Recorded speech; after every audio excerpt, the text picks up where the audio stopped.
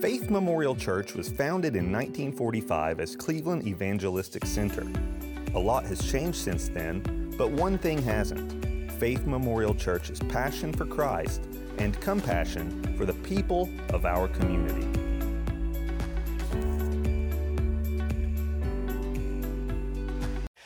None of it mattered. It was like every moment of every day, I wake up, I'm after God's presence. Every moment I'm after God's presence. And I existed that way for a while. But then, I started into ministry.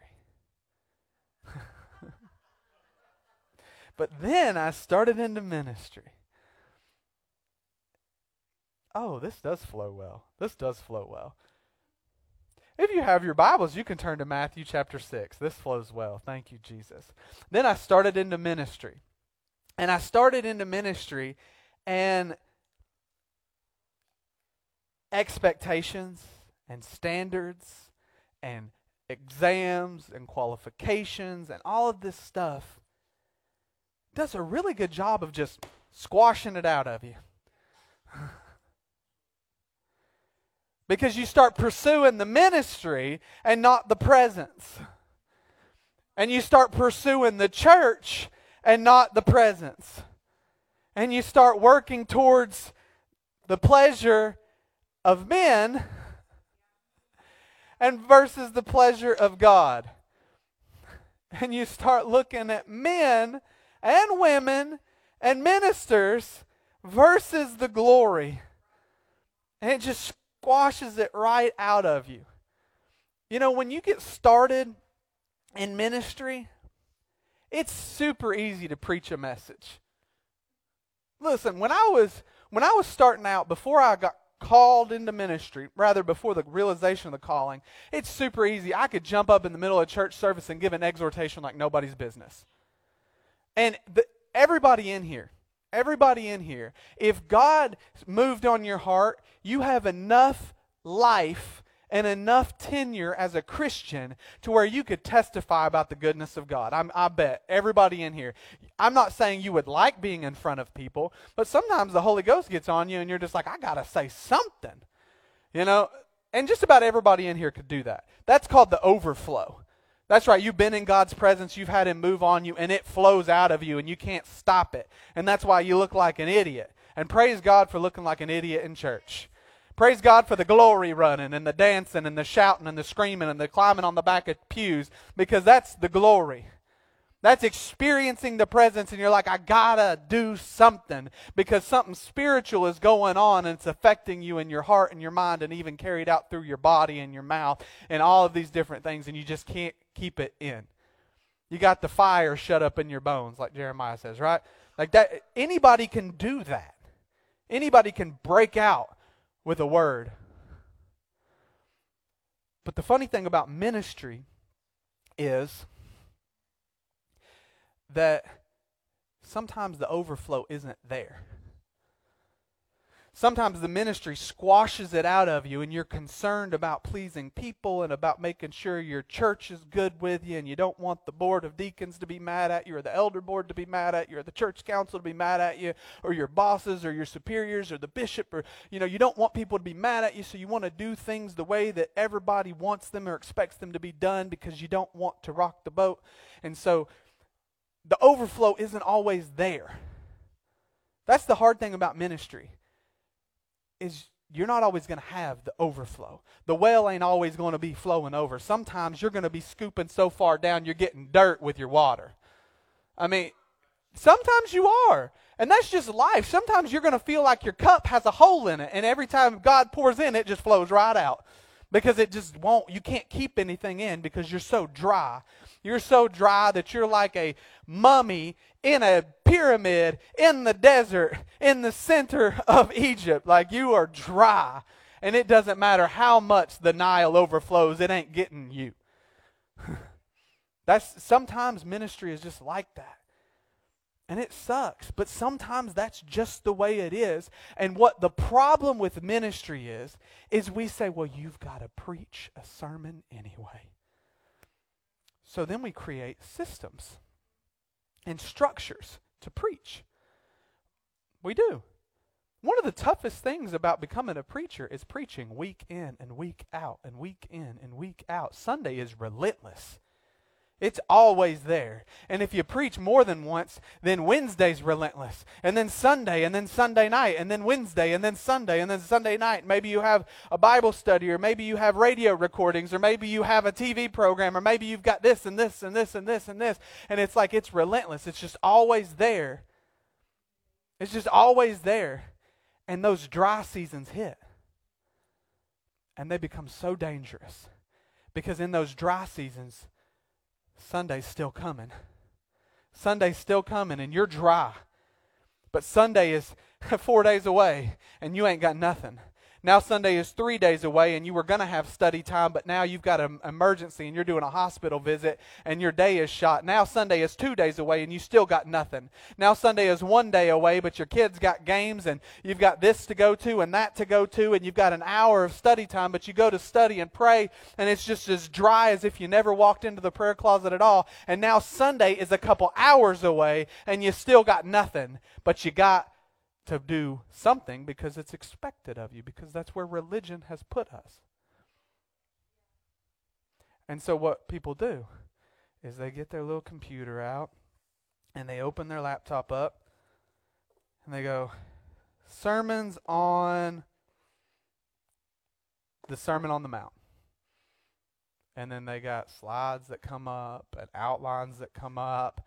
Pay $5.99 for this sermon outline. Oh, it comes with a slideshow. Click.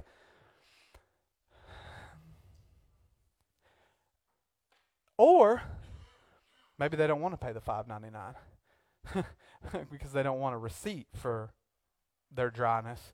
So maybe they open the filing cabinet drawer and they go back, well, it's been 2 years since I preached this message. They don't remember. Half of them got mad at me and left, so I'll just pull this sermon out because it had life in it back then.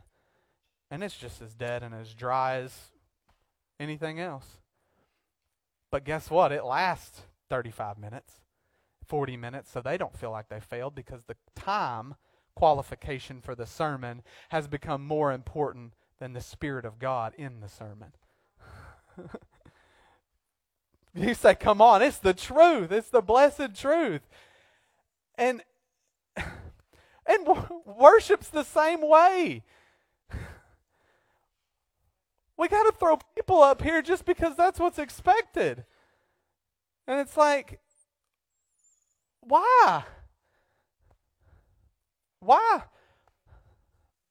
Why does it always have to look the same? Why does it have to be 3 or 4 songs, an exhortation, 3 or 4 songs, and then the offering, and then the sermon? And it's got to be 1 fast song, and then 2 slow songs, and at the 3rd slow song, the tempo's got to change at some point to try and incur emotional response so that everybody feels like, oh, this is when the Spirit moves. She jumped the key, so the Spirit moved, or she dropped the key, so the Spirit moved.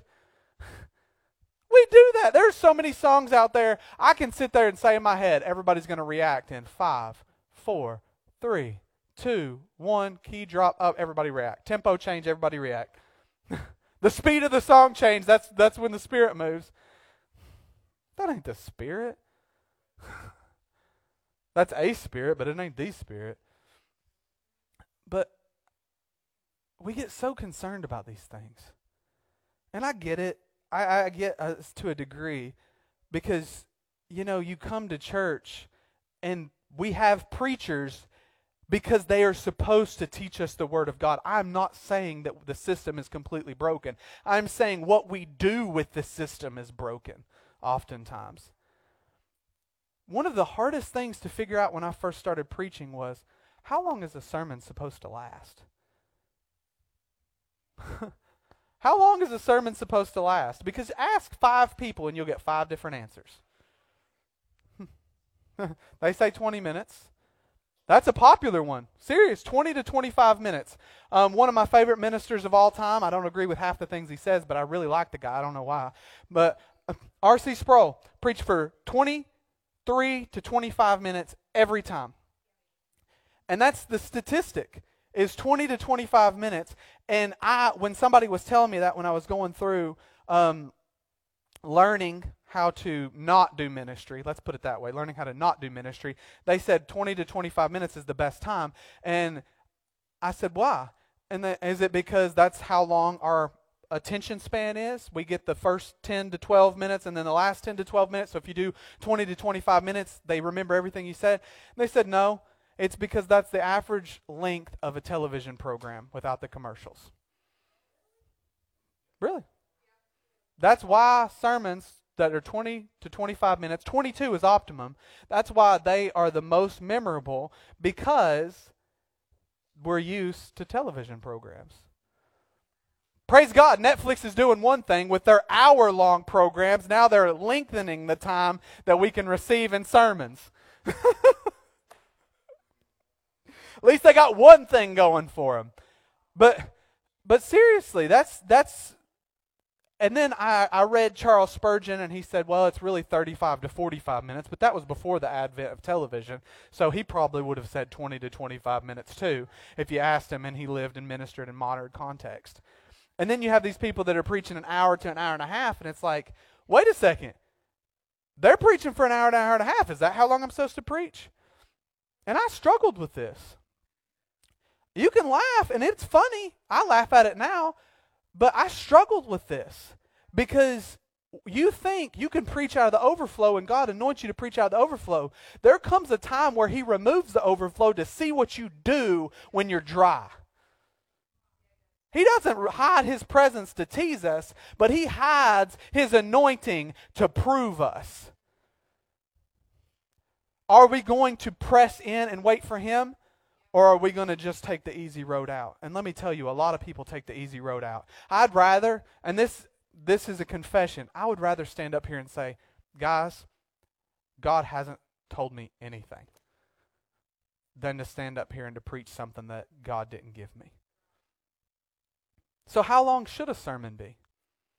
One of my favorite answers, I'll tell you the real answer, my answer, and then I'll tell you one of my favorite answers because it'll be a better segue into the sermon. But my answer is the sermon should be as long as the Spirit of God is talking.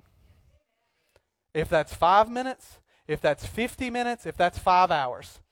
And I'm serious, if that's 5 hours, it's 5 hours. But here's the problem. The Spirit of God stops talking oftentimes in 10 minutes and a preacher drags it out for 45.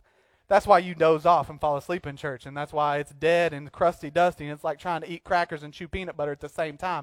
It's rough trying to eat peanut butter and chew gum at the same time. I don't know why I said crackers. Crackers and peanut butter is amazing. That's why it's trying to like eat peanut butter and chew gum at the same time. It's impossible and nasty and dry and clashing of flavors because you're trying to find the anointing and it ain't there, and it's been dead for 30 minutes, and they still just dragging on. They're on their 8th rabbit trail and they still ain't caught a rabbit. But that's what preachers do, because it's like, I got to make it to that 40-minute mark, or I got to make it to that 25-minute mark. It's like, dear Lord, just shut up. I mean, this is confession. I have been in church services before, and I have been dreading the second half of the sermon. I have been like, Lord, I'm trying to be respectful because I really love that person that's preaching. But the anointing left. If the oil was ever there to begin with, it ran out 10 minutes ago. And they don't even look like the plane is anywhere near the airport. And I'm like, can you shut them up, Lord? I have prayed that before. That's confession. I have prayed that before. I'm like, Lord, can you tell them that they're done? Because everybody knows it but them. Here's how a sermon should be prepared. If you guys ever want to teach or preach, here's what I expect of you. Serious. Step 1, open your Bible. Because if a sermon doesn't have Bible, it's a waste of my time and yours. Step 1, open your Bible. I'm going to open it to where we're going to be. Step 2, ask God, what am I supposed to preach from this? Not what am I supposed to say, because then all kinds of spirits will try to start speaking to you. What am I supposed to preach from this?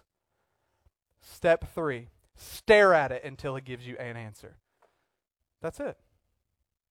Literally, that's how I prepare for every message. Open my Bible, ask God, what am I supposed to preach from this? And then I stare at it until he gives me an answer. Serious. Now, you people bring in resources and stuff. I'm not saying, oh, prove that you're not saying anything heretical, use resources. That's fine. That's all well and good. I don't care about any of that. What I am saying is sermons should be born from the prayer closet. They should be born out of the presence of God. I don't care if you've got an overflow or not. I want you to have an overflow, but if you don't have an overflow and you're dry as dust, this isn't. This is never dry. This is always full of life. And if you have planned on preaching a series and you're looking and that next message in the series is dry, that's because God ain't in it. Flip through it. Play Bible roulette until you land on the right spot. I'm serious. And you're probably asking, why is he talking? Because today, we're in a series, and it does have life in it, and I want to preach this message, but I asked God, how in the world am I supposed to express what I believe he's communicating to me in this message? And I preach for you guys every Sunday and Wednesday, and I preach for Cleveland on the radio, so today I'm preaching for me. So if you like it, great. If not, tune in next week. Because I'm preaching for me today, because God has been speaking something to me today. And I'm trying my best to listen. I had been in depression for 5 years, and it really started right after I got into ministry. Right after I became full-time, not as an evangelist, because I was an evangelist for a long time, and I was fine. But when I got into pastoring, it wasn't no time, and I was in depression. The preaching every single week, and that's not why. There was a lot of things in that. But God has recently brought me out of that, and he's done a work. I mean, a full-blown work. He's brought me out of that, and now he's speaking something to me, and I'm like, well, dear Lord, I have got to discern what it is he's speaking to me. And so I was asking, how does this all segue? And it fits, because the series that we've been in, it's kind of really been in 3 sections so far. This is the end of the second section. The first section was the opening, the resolution. How are we going to do ministry? You know, we're not going to do ministry the way that everybody else does. We're going to do it like Paul. I resolved to know nothing but Jesus Christ and him crucified. And then we talked about the covenant of redemption, and then we talked about Christ in creation, and then we talked about Christ, all the things that happen, prophecies and everything, before his advent. That's like the first section, because that's like an introduction. And then the second section, Act 2, really introduces when Christ comes in. That's the incarnation. That is the beginning of what's called the humiliation of Christ. When he set his glory aside, because he doesn't set his divinity aside, he set his glory aside, and he came and he was born of a virgin, took on flesh. And then we did Christ's Advent, we did his circumcision, we did his early childhood, we did his baptism and the wilderness temptation, we did the calling of the disciples, and then last week we did the miracles, or one miracle to kind of encapsulate the ministry of miracles. And then today I told you we're going to do the teaching to encapsulate the teaching of Christ, the teaching ministry of Christ. And so this is like the end of the second section, because next week we're going to go into Gethsemane, which really gets into the humiliation of Christ. His suffering in the garden, his suffering at the hands of Pilate and at Herod, his suffering on the chastisement, the whipping post, his suffering on the Via Dolorosa, his suffering on the cross, all of that up into the resurrection and so on and so forth. So next week really gets into the humiliation of Christ. But right now, we're finishing out this kind of plateau. You have Christ in eternity before his advent. Then you begin the humiliation where he's born of a virgin. And for 33 and a half some odd years, there's no more humiliation. Like he came down, set his glory aside, and he lived on this plateau doing ministry, favor with God, favor with the people. And then next week, Gethsemane really begins the humiliation of Christ, like the next descent. So I thought, okay, this message has to kind of like encapsulate everything that we've done over the past few weeks. But we're talking about the teaching ministry of Jesus. And so it makes me reflect on, hey, that's what I do. There was a young man, I don't know where I heard this story, But there was a young man, he was going to become a minister. And they ask you, when you're trying to become a minister, they ask you the most outlandish and stupid questions. But they have to, in a certain sense, because you may have a stupid question for a stupid answer for a stupid question, and then they have to be like, okay, let's talk. But they asked this young man, they said, how long should a sermon be? You know what his answer was? Not 20 minutes, 25 minutes, not an hour, not 40 minutes. He said 11 minutes. 11 minutes. And they said, what? He said, yeah, the perfect sermon I think would take about 11 minutes. And they were like, where do you get that? What dummy have you been listening to? And you know what he said? He said 11 minutes is how long it takes me to read the Sermon on the Mount out loud. And that's a pretty good sermon. Yeah, I happen to agree with you, bud. 11 minutes. If I could say half of what Jesus said in the Sermon on the Mount in 11 minutes, I'd stand up here 11 minutes every single time and be done and walk away. I'm serious, because there is nothing. Look, I love the Bible, and I'm going to be honest with you. It's all the inspired Word of God. But there are certain parts that are just a little bit more chalk-filled than others. If you can't agree with that, compare 2 Chronicles to Ephesians and talk to me. There are certain parts that are just a little bit more meaty than others. Listen, I love to go to the local goat. I like to get a side salad or an appetizer salad, and I like to get a steak. The whole meal is good and blessed, but the salad is not as wonderful as the steak. It's just not. It's all necessary to complete the meal, but the one thing is not as good or as meaty or as wonderful as the other. It's necessary, it's still inspired, it's just not the same. The Sermon on the Mount is probably the most meaty section in the entire Bible. And here's why. Because it's really an abridged version of the entire Bible. If you look at the Sermon on the Mount, those 3 chapters really contain the fullness of the message of Scripture in those 3 chapters. You have everything from everything finding its origin in God. You have the law. You have how the law is not enough and you need a greater righteousness. You have how God loves you, how you're supposed to act in light of that love. You have judgment. You have repentance. You have forgiveness. You have teaching on prayer, teaching on fasting. You have teaching on giving. You have judgment hall. You have heaven. You have hell. It's all there in 3 chapters. And it takes 11 minutes to go through it. It just is absolutely mind-blowing. And so I'm like, okay, Jesus, obviously, if we're going to do your teaching ministry, we have to do the Sermon on the Mount.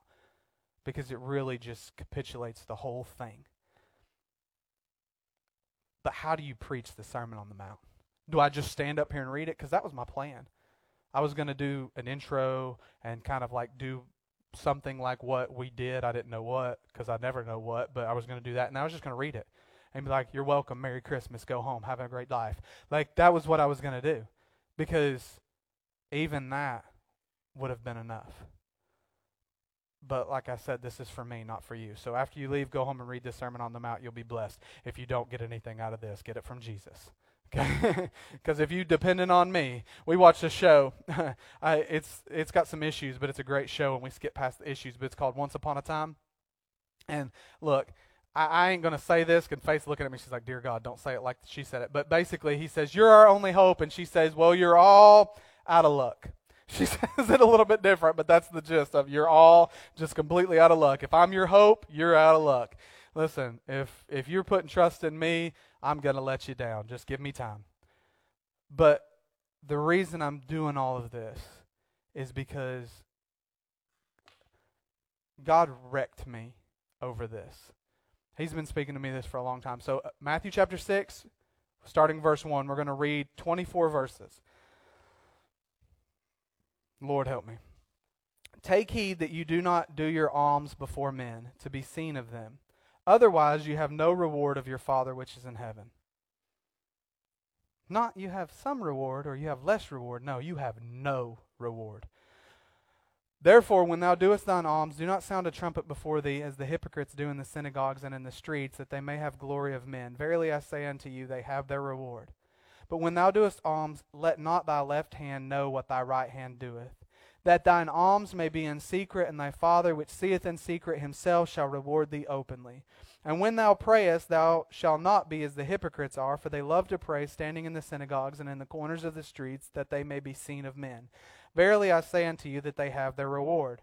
But thou, when thou prayest, enter into thy closet, and when thou hast shut the door, pray to the Father which is in secret, and thy Father which seeth in secret shall reward thee openly. But when you pray, use not vain repetitions as the heathen do, for they think that they shall be heard for their much speaking. But be not ye therefore like unto them, for your Father knoweth what you have need of before you ask him. Thank you, God. After this manner therefore pray ye, Our Father which art in heaven, hallowed be thy name. Thy kingdom come, thy will be done, in earth as it is in heaven. Give us this day our daily bread, and forgive us our debts as we forgive our debtors. And lead us not into temptation, but deliver us from evil. For thine is the kingdom, and the power, and the glory, forever. Amen. For if you forgive men their trespasses, your heavenly Father will also forgive you. But if you forgive not men their trespasses, neither will your Father forgive your trespasses. Moreover, when you fast, be not as the hypocrites. Of a sad countenance they disfigure their faces, they may appear unto men to fast. Verily I say unto you, they have their reward. But thou, when thou fastest, anoint thine head and wash thy face, that thou appear not unto men to fast, but unto thy Father which is in secret. And thy Father which seeth in secret shall reward thee openly. Lay not up for yourself treasures upon earth, where moth and rust doth corrupt, and where thieves break through and steal. But lay up for yourselves treasures in heaven, where neither moth nor rust doth corrupt, and where thieves do not break through and steal. For where your treasure is, there will your heart be also. The light of the body is the eye. If therefore thine eye be single, thy whole body shall be full of light. But if thine eye be evil, thy whole body shall be full of darkness. If therefore thy light that is in thee be darkness, how great is that darkness? No man can serve two masters, for either he will hate the one and love the other, or else he will hold to the one and despise the other. You cannot serve God and mammon. There's a lot in that. There is a lot. And I want to start at the end and go back to the beginning, because we don't do things the normal way. But before we start at the end, put verse 21 up. Verse 21. For where your treasure is, there your heart will be also. This is the center verse. I don't know if it's in the exact middle. It's pretty close. But this is the center verse for the Sermon on the Mount. This is the hinge verse. If the Sermon on the Mount is an abridged version of the message of the Bible, this is an abridged version of the abridged version. Because everything that is being communicated right here. Where your treasure is, there will your heart be also. But here's the issue. When we read this, we have a couple of preconceived ideas that have to be abolished before we can actually understand what's being done here, or what's being communicated here. The first one is our heart. I have heard so many people teach on the heart, and 95% of them have no idea what they're talking about. They're just taking guesses. I've heard people teach, well, the heart, that's the organ in your chest. Okay, yeah, you're right. I've heard people teach, well, the heart, it's really equatable with your spirit. It was bad and then it made good. Was bad, now good. Well, you're right, but you're also wrong. And then I've heard people say, well, your heart is really like in place of your soul. Like your mind, your will, your emotions, your intellect, all that, your desires, your impulses, your imagination, all that stuff. Like that's really your heart. Well, you're right, but you're also wrong. The heart is this mesh seat that is the very center of our being. It is the only thing that applies to spirit, soul, and body. It is the only thing that touches spirit, soul, and body.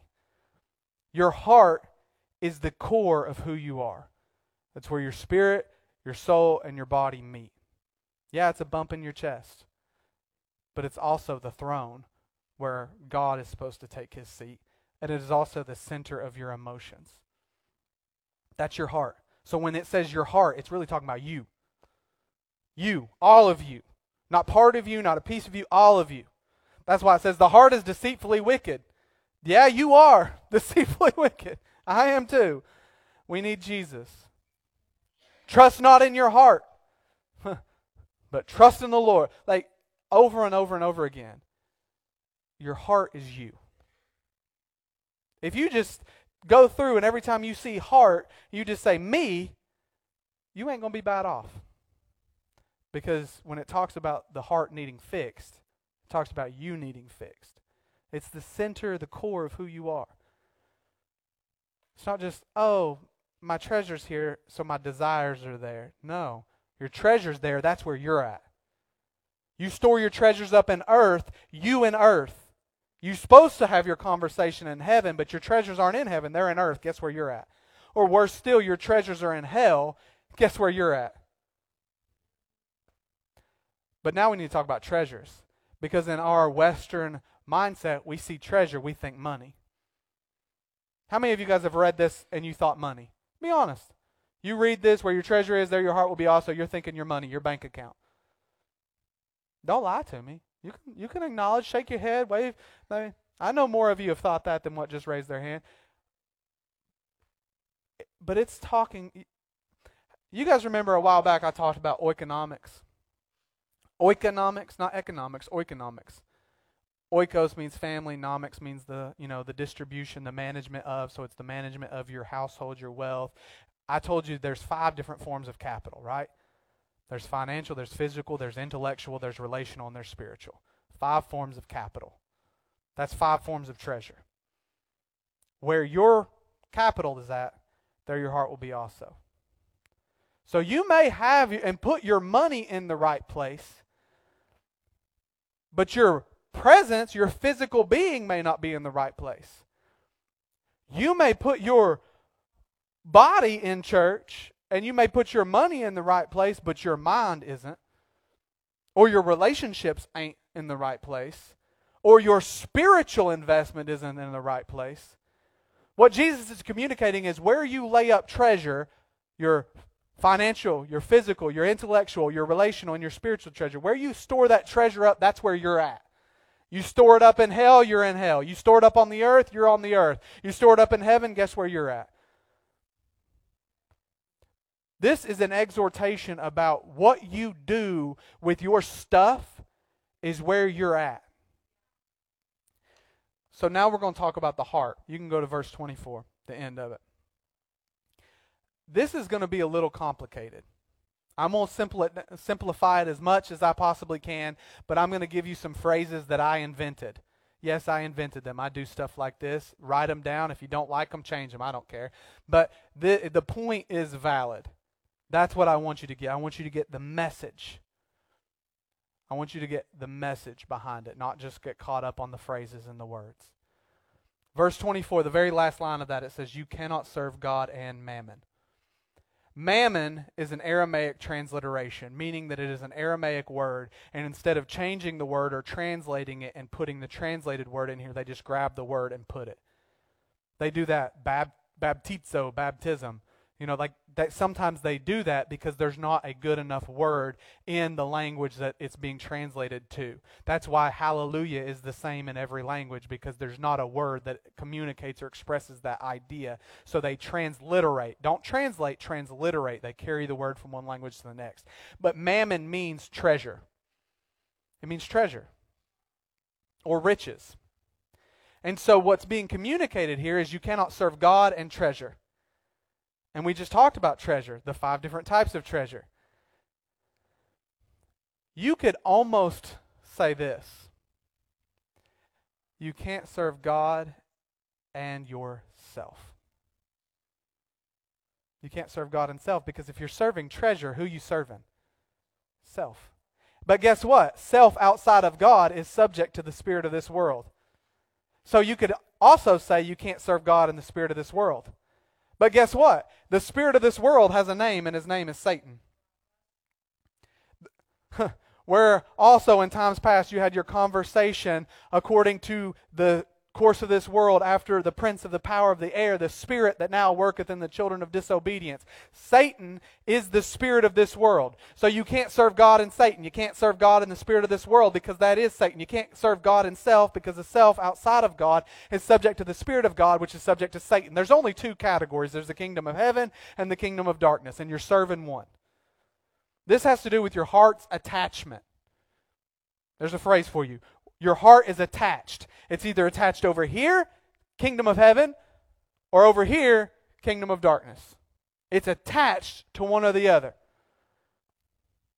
James says it this way. He says, "Know ye not that friendship with the world is enmity with God? Whosoever therefore will be a friend of the world is the enemy of God."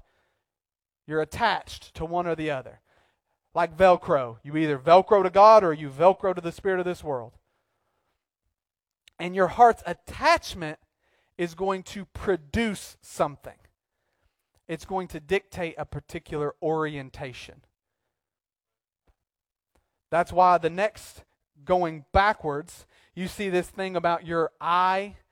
The light of the body is the eye. If therefore thy eye be single, the whole body will be full of light. But if the eye be darkness or be evil, the whole body will be filled with darkness. You see that? Jesus is preaching this, and he is doing it in a deductive reasoning style. He's pulling a Sherlock Holmes, or rather Sherlock Holmes pulls a Jesus. He starts with the fruit, and he traces it back to the root. We're just going in reverse order, and we starting with the root and following it through to the fruit. Make sense?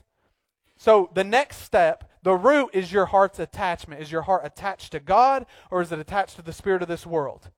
Because it's one or the other. You cannot be a carnal Christian. There is no such thing. A carnal Christian is a fake Christian. A fake Christian is someone that still serves and worships the devil. And worshiping the devil doesn't mean you bow down in front of a bunch of candles in a little kooky, spooky room. It means that you serve yourself. It means that you serve yourself. You're either after God or you're after self, world, or devil. That produces an orientation. Where your heart is attached. Have you heard the phrase, bad company corrupts good character? When you're in a group of people, they affect the way you think and the way you talk and the way you act. Nobody is immune to this. In every group of friends, someone influences someone. And if you're not the influencer, you're the influencee. It always happens. If you are with God, that attachment to God produces a heart orientation towards good. Your heart is oriented towards light, towards good. It's faithful, filled with faith. Because guess what? Evil isn't just you killing somebody. It isn't just you robbing somebody. You want to know what the Bible teaches about evil? Here it is. Take heed, brethren, lest there be in any of you an evil heart of unbelief. Evil is unbelief. Doesn't matter what the action is. Anything that flows from a stem of unbelief is evil. So if your heart is attached to self, world, devil, it produces a faithless orientation. If it's attached to God, it produces a faith-filled orientation. Light, darkness. Make sense? Then it goes a little bit further, and you get into what's called the occupation of the heart. So you have attachment, orientation, now you have occupation. What occupies your heart? Guess what? If you're attached to God, the orientation will be filled with faith. Guess what the occupation of the heart will be? God, and then others, and then self. Because self doesn't get missed. The great commandment, how does it flow? Love the Lord thy God with all thy heart, soul, mind, and strength, and love your neighbors as yourself. See, self doesn't get forgotten. It just is put third on the registrar. You're preoccupied with God, then you're preoccupied with others, and then you're preoccupied with self. Self gets taken care of. But then over here, if your heart is attachment to the spirit of this world, it produces an orientation that's faithless, and your occupation is self. See, we like to talk about pride. And pride is dangerous because it's the one person in the New Testament God resisteth. God resisteth the pride, but gives grace to the humble. He resists the proud. And we think of this and we think, okay, proud means I think I'm better than everybody else. That is not what pride is. That's narcissism. That's an aspect of pride. But that's not what pride is. Do you want to know what pride is? Pride is not thinking that you're better than others. Pride isn't exalting yourself over them. Pride is having a heart's occupation that is consumed with self. It's not the best, it's the only. Because you can be self-conscious and self-condemning and still be just as proud and still just as centered upon self as someone that is not. Or it's just as centered upon self as someone that is not doubting themselves but is over arrogant. Pride isn't just about arrogance. It's about being centered and occupied with self. It isn't the best. Self isn't the best. Self is the only. Attachment produces orientation, which then determines our heart's occupation. Make sense? Now, I have talked to you guys before about affections. Affections are what we want to do. They're impulses. They're things and desires in us that dictate our behavior. They're loves. The four loves, you have storge, then you have eros, and then you have philia, and then you have agape. The four loves, right? Relationships, friendship, romantic love, like or affection for, something inconsequential like I love blue jeans or I love hot dogs, whatever. You have these loves. They dictate and determine your actions. The affections, these loves, flow out of where your heart is attached. If your heart is attached to God, it produces an orientation towards faith-filled light, and that produces an occupation with God, others, and then self, and that will dictate what you love and what you do. Likewise, if it's world, self, devil, that's a faithless occupation with self. It produces actions accordingly. That's why people that are so occupied with themselves that are in this category, that's why they don't care to steal from their mother.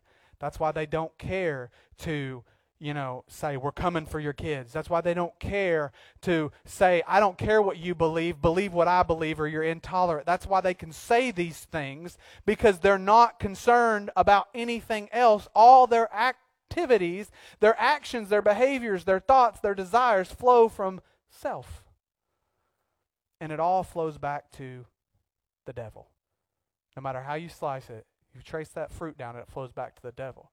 So that's what Jesus is teaching here. I gave some technical terms and some categories so you can trace it, but that's what Jesus is teaching here. And he does so through presenting these three things: giving or acts of charity, prayer, and fasting. And so I asked myself, because I asked God, I asked myself while I'm talking to God, why these three? Can I figure it out, God, or do you need to show me? Why these three? And this may not make a whole lot of sense to you, but it made sense to me, so I'm going to share it with you. But do you remember several weeks ago when Jesus went through the temptations? I gave you the three motivations for temptation. I gave you appetite, I gave you ambition, and appearance, that all motivations for sin flow from those three. It traces back to all that is within the world is the lust of the eyes, the lust of the flesh, the pride of life. That flows back to Eve's sin in the garden. You guys remember that whole teaching? Appetite, ambition, appearance. And then the next week, I told you that there's not just sins of commission, things you do, but there's sins that he that knows to do good and does it not, to him it is also sin. So there's also sins of omission. And I told you about three categories of excuse: satisfaction, security, status quo, and how they kind of mesh. Appearance is with status quo, security and ambition, and satisfaction and appetite, they all come together. Well, think about this. If you are fasting, you're losing something, right? You're supposed to be eating, but you're not. That literally messes with your appetite.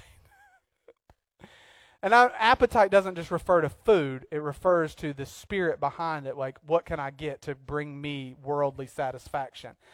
So fasting is satisfaction. And then you've got the giving of alms, or the acts of charity. They're blowing the trumpet. They want the attention. They want the religious position. A lot of times they use these acts of charity to buy offices of priesthood. You can follow that down through. Yeah, way back when they bought the office of the Pope. I mean, you can follow this all the way down throughout church history. This is about ambition. It's about security. It's about setting something up for yourself. And then prayer deals with appearance and status quo because they're wanting to be seen.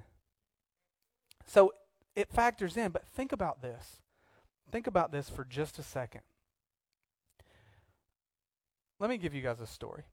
Can I share a quick story? It's silly, but when Faith and I first got married, we didn't have kids at this point. You have a lot more freedom when you don't have kids. So one of the things that we used to do is we used to play cards with Mike and Eileen a lot. I will tell you this, if you ever play games with Mike and Eileen cheats like nobody's business. I mean, she just does. She is the biggest cheater. But what's funny is she doesn't even feel bad about it. She's like, this is a new aspect of the game. Like, catch me if you can. Ha, ha, ha. Like, she cheats like nobody's business. So we're playing cards, and she's like hiding them under her leg or up her sleeve, like just cheating like crazy. But we're playing a game called Hearts. Has anybody ever played Hearts? I love this game. But before each round, there's a preliminary step you have to take in Hearts. You have to... On round 1, you pass cards to the right. Round 2, you pass them to the left. Round 3, you pass them across. And round 4, you keep them. Right? Well, we were playing, and we were just talking and laughing and cutting up. I think we had just caught Eileen cheating. I don't know. But anyway, we was having a good time. And it come to round 4, but I forgot what round it was. I had a really good hand. All my cards were low. Like all of them. It was just fantastic. And I was like, do we get to keep these? And Mike loses it. He just loses it because he's got a terrible hand. And he said, you can tell a lot about what someone's got by what they say. Do we get to keep these? Versus do we have to keep these? And I bring that story up because a lot of times we treat church and ministry not from the I get to, but from the I have to. I have to pray because I'm a Pharisee. That's what Pharisees do. We pray. But I don't want people to maybe operate under the assumption that I'm not praying. So I need to stand on the street corner and let them know that I'm praying. And I'm supposed to be a teacher, and teachers are supposed to fast. So I need to disfigure my face so that they know that I'm fasting. They know that I'm suffering for God. And I'm supposed to be charitable. The Bible says that we're supposed to take care of the poor. So I want to give money to bless them, but nobody's around. Like, I need people to know that I'm doing this because I have to do this. I need people to know that I know the Word of God. So I have to preach these hard messages.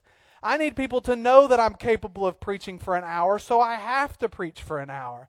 I need people to know that I'm a talented worshiper, so I have to sing at the best of my ability and sing loud and fluctuate my voice and all these sound effects with my voice so that people know that I'm gifted like that. Or I need people to know that I'm a good guitarist, so I'm going to break out in a 15-minute guitar solo during worship so that everybody can pay attention to me instead of to God. Because I have to. I need to speak in tongues really loud because I don't want anyone to question whether or not I have the baptism of the Holy Spirit with the evidence of speaking in tongues. I need to stand up and shout because I need people to know that this song is one of my favorites. Or I need to sit down with my arms crossed because I need people to know that this song is not one of my favorites. Or I need to scowl because I need to make sure that the preacher knows I did not like what he just said. Amen. Hallelujah. But I have to do this. I have to do that. I have to do this. Because if I don't, I'm not really fulfilling my appetite. I'm not nurturing my satisfaction, my worldly satisfaction, or I'm violating the status quo. I have to wear a suit because if I don't wear a suit, I'm glad. I almost wore a suit this morning. I'm glad I didn't. I'm glad I didn't now. No offense to anybody that wears a suit. I love wearing suits. But I have to wear a suit because I need people to know that I'm professional and that I'm respectable and that I'm anointed, because you can't be anointed without a three-piece suit. I have to do this. I have to do that. But that's what ministry has become. We've turned it into the I have to. I have to do this. I have to do that. And we have completely forgot about the I get to. I told my wife, we've been in conversations, and I told her in various conversations, I'm like, I am ready for you to enter the season of I get to, not I have to. I'm ready for me to enter the season of I get to, not I have to. I get to. I get to pray. And I don't care if it's on the street corner and people see me, or if it's in my closet and only God sees me. I get to be charitable. I have the privilege of having enough. God has blessed me so that I can be a blessing. Now I get to give, whether anyone sees it or not, except the person that's being blessed. And I don't even care if they know. Let not the right hand know what the left hand does. Let not your favor or your opinion or your esteem of yourself be a good quality in your own judgment. Because that's what we do. We give, and then we judge ourselves. Like, you're so charitable. You're so good. You meet that law. Give yourself a pat on the back. Dust the dirt off your shoulder. You got this. You are Christian par excellence. Have you ever done that? No. Here's what we do. No. Here's what we do.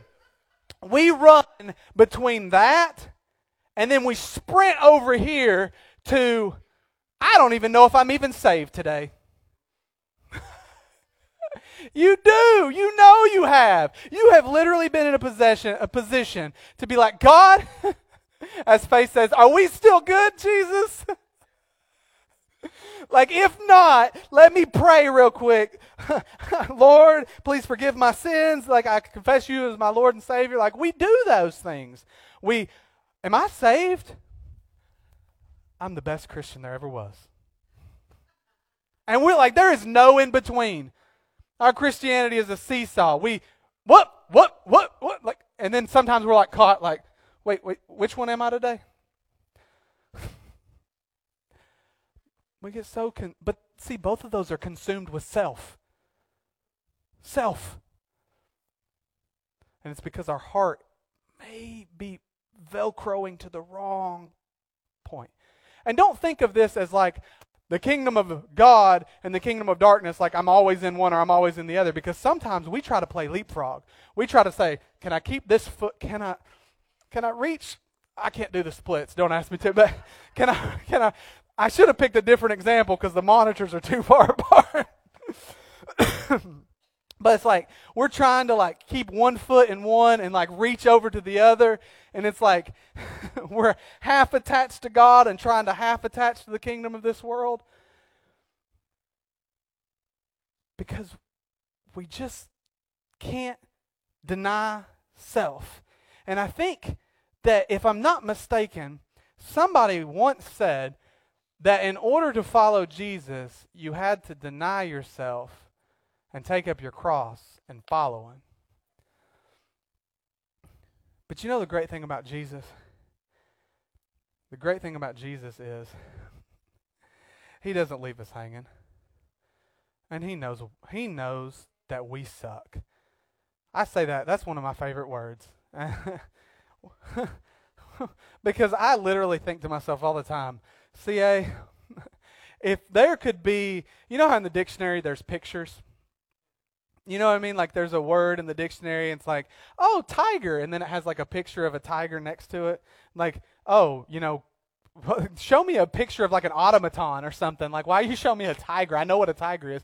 But there's pictures in the dictionary next to some of the words, depending on what dictionary you got. But anyway, if there could be a picture next to Romans 7 where Paul says, the things that I would do, I don't do, and the things I wouldn't do, those are the very things I find myself doing.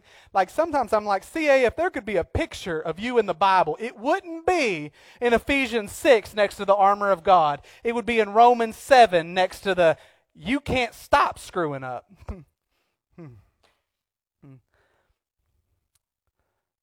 But Jesus is so good.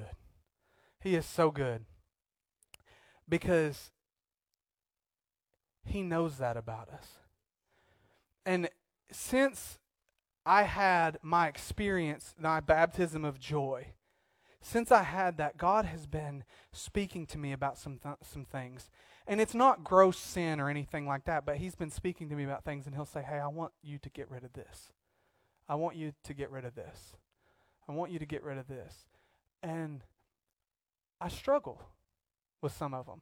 And I'm like, but God, I don't do anything for fun other than read and study, and this is the only thing I do. And I was like, what? Lord? But I look at it in such a negative way. And I look at it as loss. How many of you guys do that? When God asks you to put something down, you look at it as loss. But Lord, I really like that. And because Satan wants you to. He wants you to look at what you're losing. But what God is actually doing is He is creating space. He's saying, hey, I want to dwell here, but there's not enough room. Would you mind creating space for me to be here? And if we would look at it in the positive and realize what God wants us to receive rather than what He wants us to release, it would change everything. It would change everything. Because giving alms or charitable service, you're losing money. Fasting, you're losing food. Prayer, you're losing time. There's a release of things. But it's not about the release. It's about what God's wanting you to receive in that. Why do you think He says, is this the fast that I've chosen for you to afflict yourself and to go hunt? Like, no, that's not. There's something more behind it. It's not about what I want you to release. It's about what I want you to receive. I am creating space so that I can dwell there. And let me prove it to you. Can I do that? Let me prove it to you. How many of you guys have memorized the Lord's Prayer over the course of your life? Even if you forgot it now, how many of you at one time have memorized the Lord's Prayer? Praise God. Praise God. Well, let's take it slow. Let's take it slow. He says this. He says, but thou, when you prayest, enter your closet, hast shut the door, pray to your Father which is in secret, and thy Father which seeth in secret shall reward thee openly. And then he goes on, don't use repetitions. After this manner pray. Right? This is verse 9. John, throw this up. Verse 9. Give him just a second. After this manner pray ye, our Father which art in heaven, hallowed be thy name. First thing, just wait, just stay on verse 9. We're going to go slow. This is worship. This is worship. And guess what the most beautiful thing about worship is? Worship destroys appearance. When you truly understand what worship is, you don't care what you look like. You don't care what you sound like. You don't give a flying flip what others think of you. Not one rat's behind. It destroys appearance. Go to the next verse. Go to the next verse. Thy kingdom come, thy will be done on earth as it is in heaven. This is submission. This is submission. And guess what submission does? It destroys ambition. You can't be ambitious and be in submission to God. Because you're like, God, if you want me to be the greatest preacher and the greatest pastor in the world, so be it. If you want me to have sermon after sermon hit me while I'm working at Walmart, so be it. I'm going to be where you want. I want your will to be done, not mine. You can't be ambitious and be in submission. Go to the next verse. Give us this day our daily bread. This is about provision. And guess what? Provision will destroy personal appetite. Because when you realize it's about what God wants to give you and not what you want to have, then guess what? Your personal gluttony, and I'm not just talking about for food, I'm talking about your spiritual gluttony, your desire for worldly appetite to be filled is destroyed. Go to the next one. Forgive us our debts as we forgive our debtors. This is twofold because there's 7 parts to the Lord's Prayer, but they work together. And it's repentance and forgiveness. Repentance and forgiveness. And guess what? Repentance and forgiveness destroys worldly satisfaction. And if you don't understand this one, Remind yourself how satisfying it is to not like someone. Remind yourself of how satisfying it is to hold on to a grudge. Faye showed me a reel a while back, and the lady was like, look, if I could open up a store where people paid me, I would hold their grudges for them. Like, what's their name? What'd they do to you? How long have we been mad? What level of escalation of anger and frustration should we be and maintain? You know, the coincidental thing is, true story, unforgiveness leads to heart disease. I know you guys have heard that. So if you don't believe that the heart is the core behind all of this, the natural studies in medicine will prove it. Another cool thing, Faye showed me this. Lamb's blood cures snake venom. I didn't know that, but that's pretty awesome.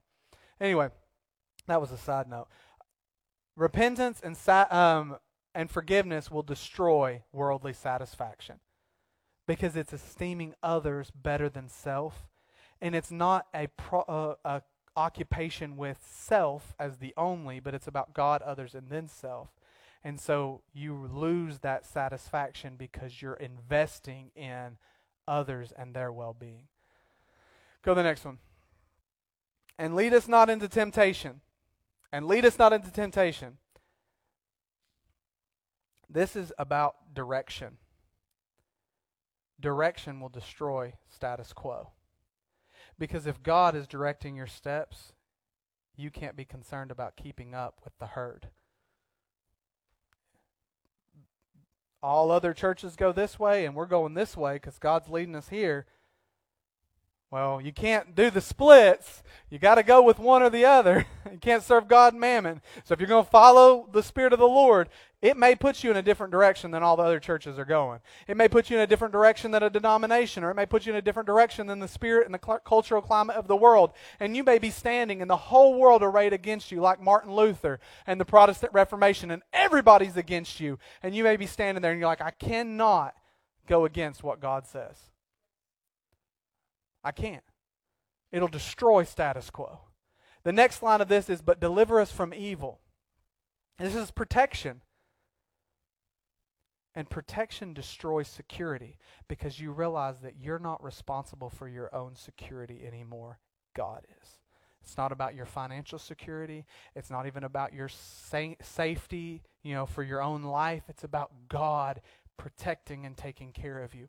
If He calls you in there, and even if it means you're going to give your life as a martyr, He is responsible for your security, not you. And if you don't give into that, your security has become an idol because you've exalted it above God.